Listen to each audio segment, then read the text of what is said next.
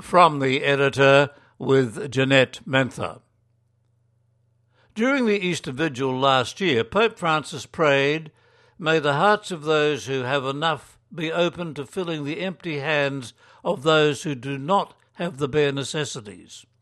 He went on to say that Easter is a time of hope in our troubled world.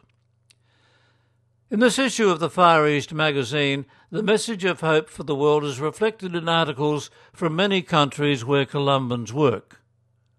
We lead with the story of hope and generosity in Peru, where Columban Father Tony Coney's concern for disadvantaged children has transformed many young lives in a poor area of Lima.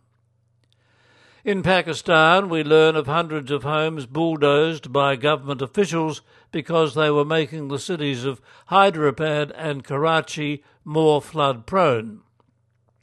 The Rome-based bureau chief of Crux magazine recently interviewed Columban Father Robert McCulloch about the crisis. Father Robert hopes that some church land can be donated to rebuild the homes. In the reflection, Father McCulloch recalls his experiences of attending the Easter ceremonies as a small boy of 5 in Australia, followed many years later conducting Easter ceremonies himself in the Philippines, Pakistan and Rome. After working in Hong Kong as a nurse for 40 years, Columban Sister Mary Greene returned to Ireland, where she set up a chaplaincy to the Chinese community. This year commemorates 500 years since the arrival of Christianity in the Philippines.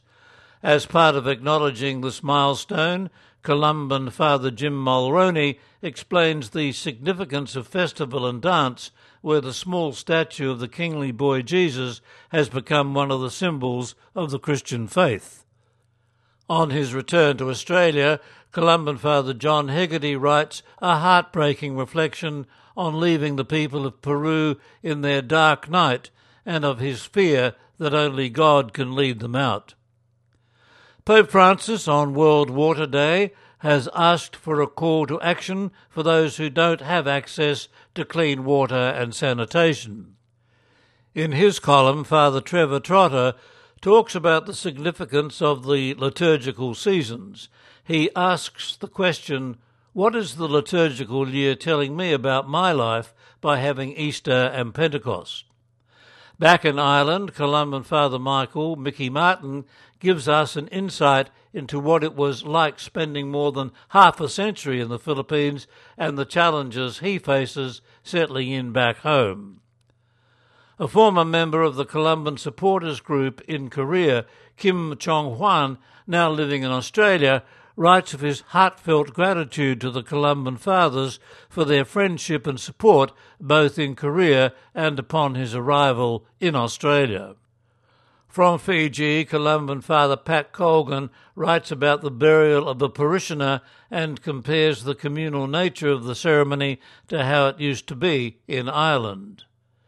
In response to the Easter message of new life and hope, let us pray that our hearts will be open to fill the empty hands of those who need our care and mercy. From the editor with Jeanette Mentha.